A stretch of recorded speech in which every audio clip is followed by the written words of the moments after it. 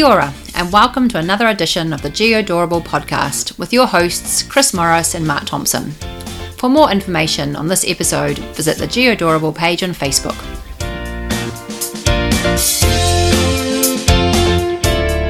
Hello there, Chris.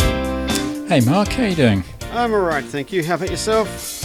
Not too bad. It's been a funny few weeks, but It has. We've been a bit busy. been busy. I've been sick, Mark. Tell me about it. Man flu. Oh, jeez, worst I felt in a long time. Yes, but you've also been moving and renovating and living with your mother-in-law. Yes, whole family encamped at the mother-in-law's, which is it was 2 weeks of living at your mother-in-law's. Yeah. Does your mother-in-law cook well? Yeah, she does actually. Yeah, couldn't complain in that score at all. Yeah. My mother-in-law doesn't. But anyway, on to and welcome to the Geodorables podcast, the number one geospatial podcast in the world, based in New Zealand. Yeah, we have to be clear about that. Well, we've got many titles of why we're so good. We have, yeah. I think we're the number one geospatial podcast in Japan. Well, I should hope so, especially the English language version. Yes. And we have a lot of Japanese listeners, so konnichiwa. Indeed. Welcome to the podcast. So this podcast, Chris, what's it about? It's about all things kind of GIS-y, spatial, a bit of tech, that kind of stuff. Yeah, news, views, opinions that are all our own and no one else's. Definitely not, because, our opinions are so good, eh, Mark? Well, they are, and they also don't represent anyone else. No, definitely not work or anything like that. Yes. An exciting podcast we've got, so shall we get on to the news? I think why not? You can't think of a better idea? No, I can't. Good idea, news. Spatial news.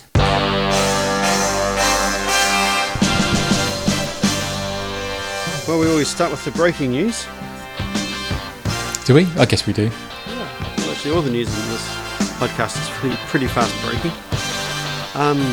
So Esri have bought a company. Well, they haven't actually bought a company. They've bought a part of a technology. Yeah, that'll do. How do we say this? Well, they've acquired, haven't they? They have acquired, but Clearterra is who they've acquired. But Clearterra is a subsidiary of a bigger company. Oh, okay. Well, I'm glad you cleared that up. yes.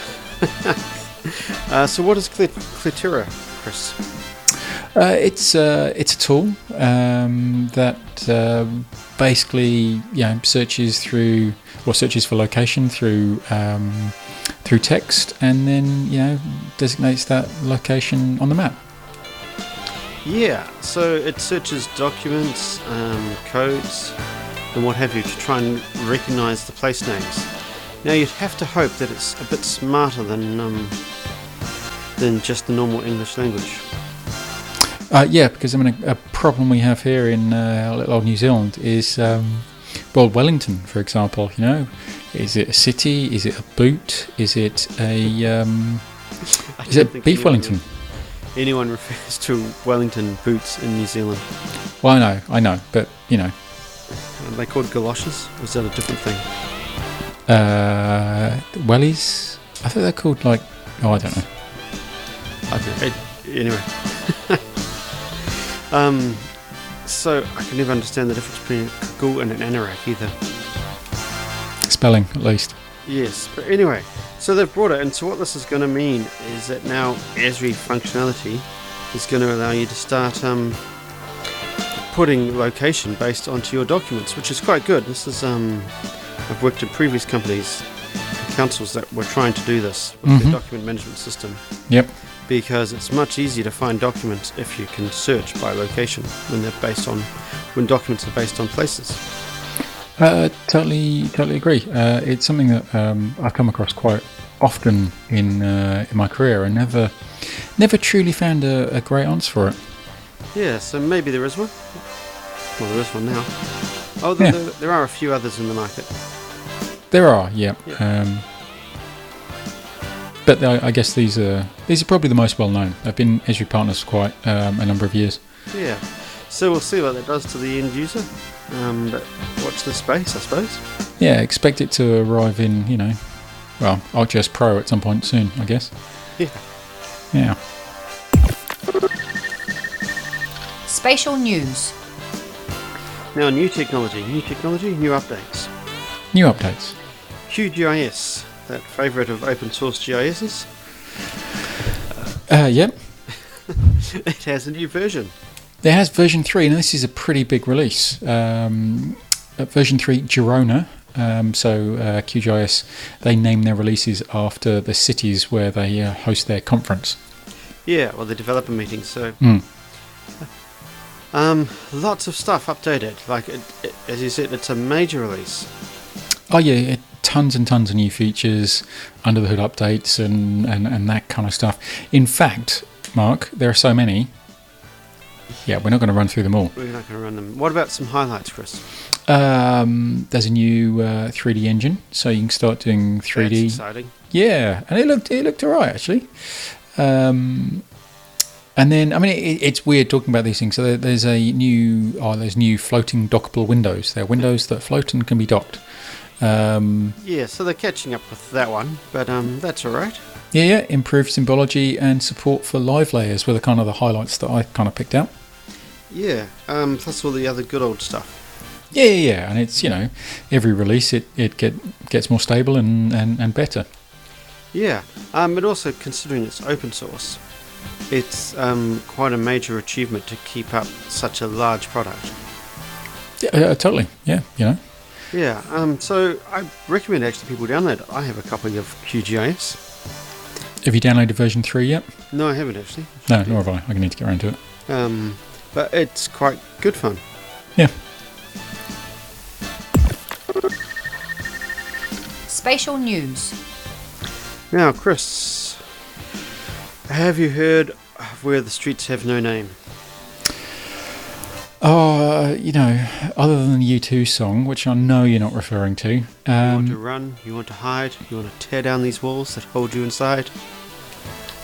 Sure. No? You're talking about, let me guess, Mannheim in Germany? I am. Oh, what a guess that was. That was. So this is really, really interesting. Yeah. That Mannheim in Germany were smart when they named their locations. Mm-hmm. They were so smart that they've broken every mapping system that's been made that tries to navigate to their maps, and that's because the streets don't have names. Well, this isn't. Let's be clear. This isn't all of Mannheim, but there's a section called the Quadratstadt of Mannheim. Our compulsion? Our ability to pronunciate foreign words is fantastic. Hey, I did German at GCSE level, and I got an E. So you can, I mean, take from that what you will. But yeah, the things anyway. Anyway, so you were saying? Well, so yes, this small section of Mannheim, as you said, they've done away with street names. Instead, they just name the blocks, the tower blocks. Well, yes, okay, they never had them. They never had them, so they just named the blocks, which makes perfect sense. But not if you're a mapping company. Or you're trying to navigate there because there is nothing to get you there. Well, not really, yeah. So basically the streets don't have names, so various mapping companies, Google, Apple, here, ArcGIS Online, they just try and associate a block with a street. Struggles when they're on corners. Oh, totally. I mean, the whole thing struggles. It's, but it's very interesting. I mean, how do you build a mapping engine that has to cater for something that doesn't have street names? Yes, but what I'm wondering is why they bother. Like, maybe we're so associated to street names for bits of track. This is going to be a problem for automated vehicles. Because you can't guarantee that every road has a street name. No, true. So why can't you just say turn left at the next intersection? Why do you need to name it something? Just convention, I guess. I don't know. Yeah. So there's a future problem for autonomous vehicles. Yeah, potentially. I mean, I think the thing that was interesting about this is, I mean, there are other places in the world, where you're not going to have street names. Well, What 3 Words is a great example of solving this no street name problem. Yeah, absolutely. But I think what's funny here is the fact that this is in the heart of Germany, one of the largest economies in the world. And one of the most efficient countries in the world. Anyway, shall we move on, Mark? Sure. Spatial news. And with that, the Olympics, the Winter Olympics, Chris.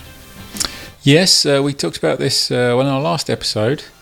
We mentioned a couple of less than ideal story maps. No, to be clear, we mentioned one that was quite poor and one that was quite good. If you want to be pedantic, Mark, jeez. Well, I just hate for people to say we're negative about all of them. Anyway, get on with it. So Kato have jumped on board. Well, they probably listen to the podcast, let's be honest. I suspect they do. Yeah. A lot of people do. And a lot of people get in touch with us on Facebook, Twitter, or Gmail. They do, yeah, true. But the search trends? Yep. From the Olympics. Each country's chances of winning a medal. Lots of interesting stuff there about the Winter Olympics.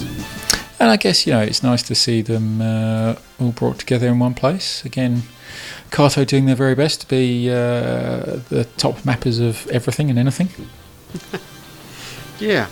It's worth checking out the stories. There are quite a few here I hadn't really thought about, realised. The speediest Winter Olympic sports and the maps around speed skating and those kind of things. It's an interesting article, well worth a read. Yes, it is. Spatial news. And the BBC, Chris, that great British institution. Man, I mean, this is an interesting story. So, I mean, you love the BBC, don't you? Yeah, with all my heart, actually. You happily pay your licence fee. I do, even though I don't live in the country anymore. Do you really? Sure. It's an institution, Mark. I mean, you can't not. It's where all the best documentaries come from. It's where all the best dramas come from. Yeah, how can you not pay your licence fee? It should just be like a general requirement. Everybody should have to pay. Well, Coro Street's not on the BBC, Chris. Coro Street. Coronation Street. No, it's not, and it's not. Well, I'm not going to say anything. It was never my thing. So anyway, so I grew up with the BBC. I wasn't allowed to watch ITV, which was the commercial channel by my parents for many, many years in case it funny. Hey, it may have anyway, let's not unduly affected my mind. Anyway, so the BBC weather was weather's very important to the British people in general. Which is weird because it's always predictable. It's not predictable. We're an island. It's like New Zealand. Yeah, no. But anyway, now the BBC have always used the same weather map, and it's been there for decades. No, they haven't. Okay. I don't know which story you're reading. So the BBC for many years used they started obviously with the kind of the fridge magnet kind of things, throwing on pictures on the map, and then they moved to a digital version, and it was always like a 2D flat view of the Earth. And then back in 2005, they switched to this 3D kind of globy version. And the trouble with that was that Scotland stretched away into the distance and was so smaller. And some might argue that's just the English kind of trying to get one over on the Scots, right? Yes. Anyway, now almost 13 odd years later, the BBC have switched back to a flat map Mercator projection again. Well, I think it's more interesting that they're using the Mercator projection to flatten out their country, which. A lot of GIS people would go, really? That's the projection you chose? Well, that is the projection they chose, yeah. So you wonder whether they contacted the National Geographic Society. I don't know. Well, isn't the Royal Geographic Society? Yeah, royal. Everything's royal in the UK. I'm royal in the UK. Sure. But yeah, so not only that though, Chris, they have switched off using the Met Office. I know another an amazing institution in the UK, the Met Office, the Meteorological Society, or Met Office, and they've moved to the Meteo Group, who basically they seem to sell weather forecasts. It's their job. Yeah, and this always has me concerned because New Zealand has a similar issue where you have one institution that fully loves the weather and then other ones that sort of dabble in it. They're still using the Met Office for severe forecasts and stuff like that, weather warnings. Yeah.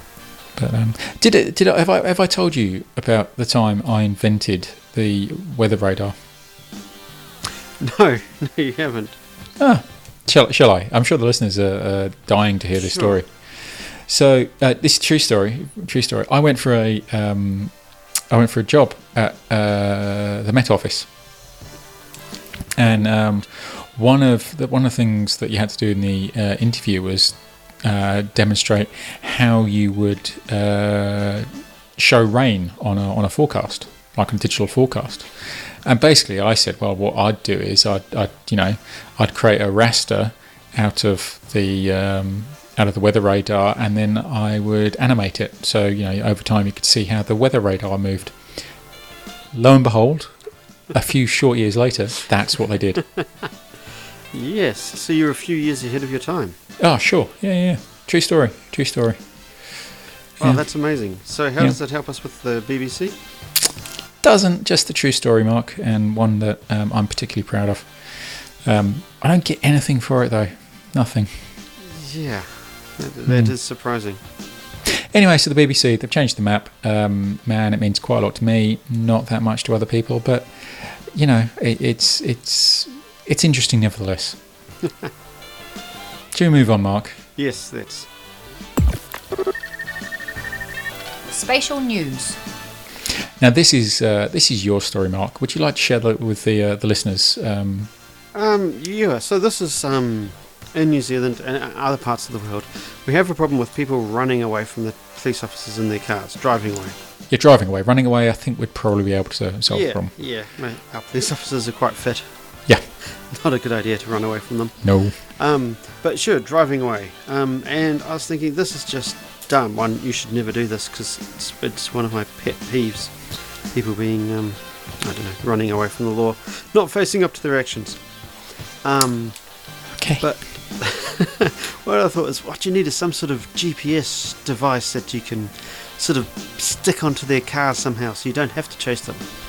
And so I googled it, and I came across Star Chase. Okay, and it's you showed me this earlier. Tracking device that you fire from a police car. It's got like this, cylindrical thing that sticks onto the car. Yeah. And then it's a GPS beacon, and they can track it. It's very kind of it's very Batman. I imagine he'd have one of these. Yes. Or it's very kind of spy action thriller. Well, it is a bit, but I think it's great. I mean, it's not.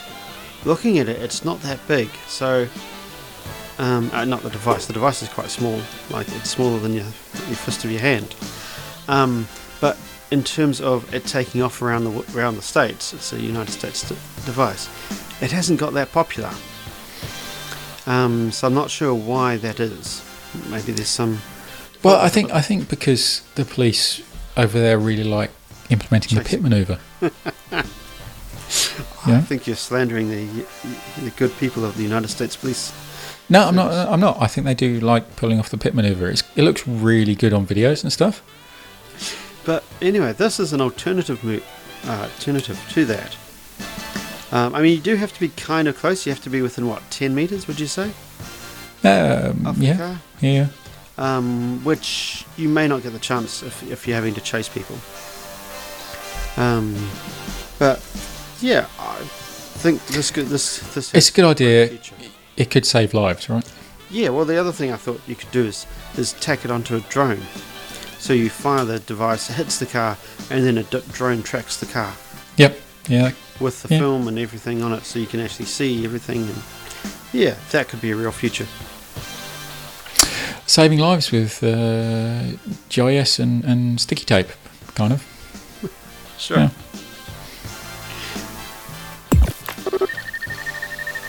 Spatial news.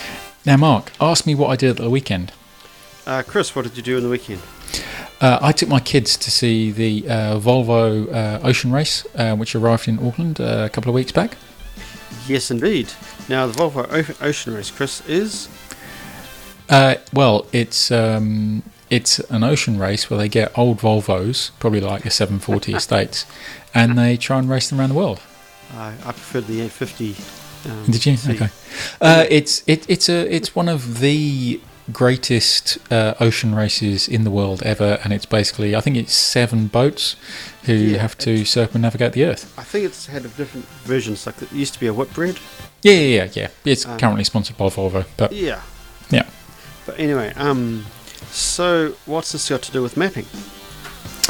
Well, one of the things you really, really, really want to know about the Volvo Ocean Race is where are the boats, or the yachts, I should say. There's a problem with the ocean race, and that it's racing in the ocean. Man, there are no flies on you, are there? And the problem with racing in the ocean is there's no people. Well, there's mer people. Yes. Sure. But anyway, so if you wanted to find out where the boats were, what could you do? Well, you go to volvooceanrace.com. You would. And there's a tracker, and you know what? It's awesome. It is quite good. Now, my favourite feature... Uh-huh. Well, actually, I've got 2 favourite features. One is it shows the path the boats took. Yeah. Actually, I've got 3 favourite features. Okay, get on with it. 4 favourite features. No one suspects the Spanish Inquisition. So it shows the path they took, which is quite interesting to see how close they came into land when they're just exiting New Zealand. Mm-hmm. It shows the current wind patterns around the world. Yeah. And this is really interesting to see what the struggles they have. They're going to have, especially when they get like halfway to Cape Horn, when they get doldrums and they've got to head south, but too far south, and they'll get storms, and they could, destroy the boat by hitting an iceberg. And other great feature is the tracking. It shows you the path they're going to take. Well, and the 4th great feature is it's actually animated. Yeah, it's awesome to actually to be able to track them. I hadn't come across this before, so it really does make it a lot easier to understand what they've done, where they've come from, and you can go back in time and have a look at the routes that they took previously. Yeah, and what's really good, I think, is it's a great view of tracking. If you were trying to demo live tracking at work, and you just needed something that was, quite interesting. Yeah. Then, this is a great example of it. Excellent, Mark. Excellent. Everybody should take a look. They sure should. So, Mark, have you got any more news? No. Have you? No. So, let's stop playing that news bed and talk a little bit about topic of the week. Topic of the week. Great cut there, Chris. Yeah, sorry, I thought you were going to say something and then you didn't, Oh, I thought you were leading so well. Anyway, topic of the week. Now, we've had good discussions on this topic. We've probably talked about this topic more than other topics that we've ever talked about. Sure. So what's the topic, Chris? Well, we struggled actually to come up with a decent, well, not decent, we struggled to come up with a title, but I think we're going to go with Upstart GIS. Upstart GIS. And apart from maybe not the GIS bit, because that's part of the issue. Well, I was just going to, pull you up on that, actually. Well, pull away. The Upstart. So what we've seen recently in the last 15 years is the rise of these fast-growing technology companies. Mm-hmm. And what we've also seen in the last 15 years in the mapping space is the rise of mapping companies, not so big. We were discussing it before about unicorn companies. Would you like to explain to the listeners what a unicorn company is, Mark? A unicorn company is any company that's privately owned and is worth over $1 billion and has been around since 2003. Mm-hmm. And if you Google that, not that whole sentence, just unicorn companies, you can see some really amazing timelines of how back in 2003 there weren't that many. And now in the last 5 years, we've got these amazing companies like Uber, Mm-hmm. who are worth what, $30 billion? Yeah, they're not. Well, I mean, yes, no, sorry, 62.5 billion. Okay, sure. I'm only up by 30 billion. Yeah. But so with the rise of that, we've seen all this new technology, and you've seen the traditional market, and I'm going to use that word poorly, or in an irritating way, have to adjust. And sort of, I don't know, are they, well, does it take on new measures, or does it need to be better at marketing? So, I mean, let's get to the crunch, shall we? So, what we've seen over the last, I don't know, 12, 18 months is there have been more and more stories in the media about, traditional GIS has changed or is dying, or, traditional GIS is being, is being... I must say that a lot of those articles are coming out from the upstarts. Well, absolutely, right? They need to say something. Yeah, and we're talking about unicorn companies and tech investment, that a lot of people are looking for investments, and a lot of upstarts are startups are looking for money. So therefore, it pays to have good marketing. Oh, totally. But it's also, they are challenging some of the areas, and it's very, very hard to tell. Well, maybe it's not that hard to tell, but I think it's hard to tell where they're exactly challenging. Mm-hmm. Because if you like, Esri's the market leader by a long way. Yep. And you can say, well, Mapbox, Leaflet, Google Maps, they're all challenging Esri. But they're not if you look at the broad spectrum of what Esri does. No, and I think this is the point: is that these smaller companies, and we do many a story on Mapbox and Carto and so forth. So we're not nailing ourselves to a particular mast here, but these in spite of our sponsorship. In spite of the sponsorship, these particular companies are having to make a louder noise in a market space, and one of the ways to be able to do that is by saying, well, this traditional GIS stuff, nobody's doing that anymore. It's kind of a dead market. What you need to be doing is playing around with this new tech and doing these the kind of look, here's the cool shiny stuff. In some ways, it's kind of classic magician. Well, it is. It's a new take on an old trick. We've been doing location analysis since Jack's been doing it since the 60s. Yep. But I think the other aspect to these upstarts is that they are applying it to places where Esri can't. And that's maybe because that's newer. I mean, you think of the new businesses that have popped up, Uber, Snapchat. Those guys are I don't want to use the word disrupt because it's an awful word. But they're producing markets where you wouldn't really have thought there was one. But let's take Uber, right? Because of most of the startups, or that unicorn startup list, Uber are the ones that you can most easily associate with mapping, right? It's all about location. Sure. Where are my vehicles? Where are my passengers? Where do they need to go? And they just use Google Maps, right? I mean, that's what's being used in the application. Now, who knows what they're using behind the scenes? They're probably not using Google Maps to do all their analytics, right? They're using Decata. So you're using what, sorry? Decata. Okay, there you go. It's they're using applications that are appropriate to what they're doing.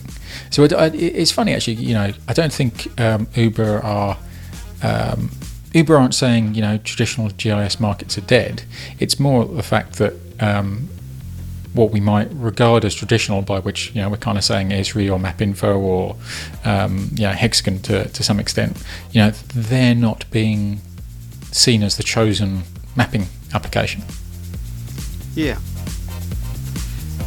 But and it's just, we talked about it with Joseph. This is maybe the difference between location-based services and GIS. And yet and what did Joseph say? He said, we need more people learning about MapSpeak, but we still need people, somewhat smaller people, number of people, actually knowing what MapSpeak means. Yep. So I suppose a positive message, but there's always going to be a place for the people who actually want to know about spatial stuff, how spatial stuff works. Well, I guess, you and I both work in the industry, so to speak. Do you think traditional GIS, by which we're kind of talking about desktop analysis, at least that's how it seems to be portrayed, desktop analysis and so forth, do you see that as a dying market? I see it as a limited market. Because if all these new companies are coming on and they want some sort of location-based service, they're not wanting a GIS. Yeah, location-based services, I'd agree. And so the number of, I have been wrong before, but the number of companies wanting location-based services over GIS wouldn't be the same equivalent number. No. But a lot of the bigger companies who are starting to use the power of GIS as location analytics, proper GIS analysis, is also kind of growing. Yep. I think banking and insurance have been doing it for a while, but it's slowly emerging to the top. Yeah, no, I'd agree with that. I think like cream. The term GIS, I think, is gradually fading. We kind of said this many times within the industry. I don't mean on this podcast, although we probably have. But within the industry, the death of GIS. I think we've had that story probably every couple of years for the past kind of 15, 20 years. Yeah. But I think what we're seeing more of now is the term itself is becoming less pervasive, and it is being replaced by location intelligence or location-based services. Yeah, Geospatial. Yeah. And that's coming from also a lot of companies and databases doing the spatial stuff now at a simple level. I mean, SAP are quite getting into GIS. Yeah, and we've again the word GIS. Yeah, there we go. But we've talked about the commoditization of certain aspects of GIS or certain,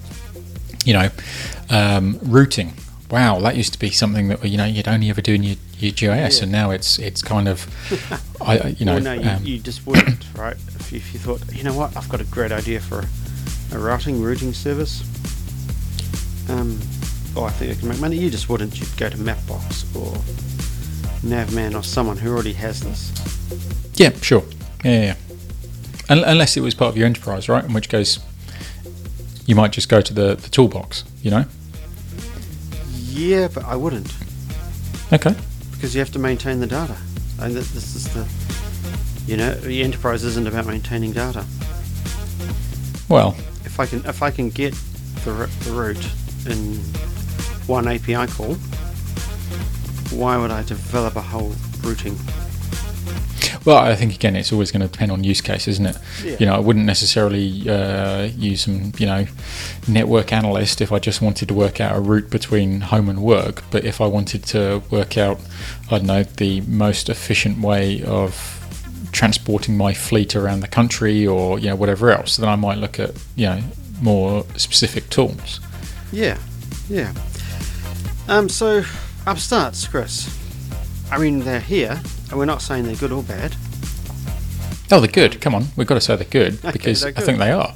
Anything that's in the market that shakes it up a little bit has got to be good. So is the challenge then that GIS people need to become more familiar with what they're doing so they can back up what they already know? Well, no, I think the challenge is to be able to see through, the stories and actually,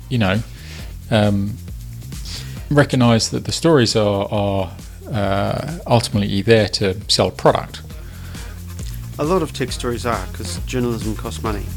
Sure, right. So I think it's a case of, the more stories I see about, traditional GIS being dead, or, it's been replaced by location analytics or whatever else, the more you kind of feel, well, this is a clickbait story.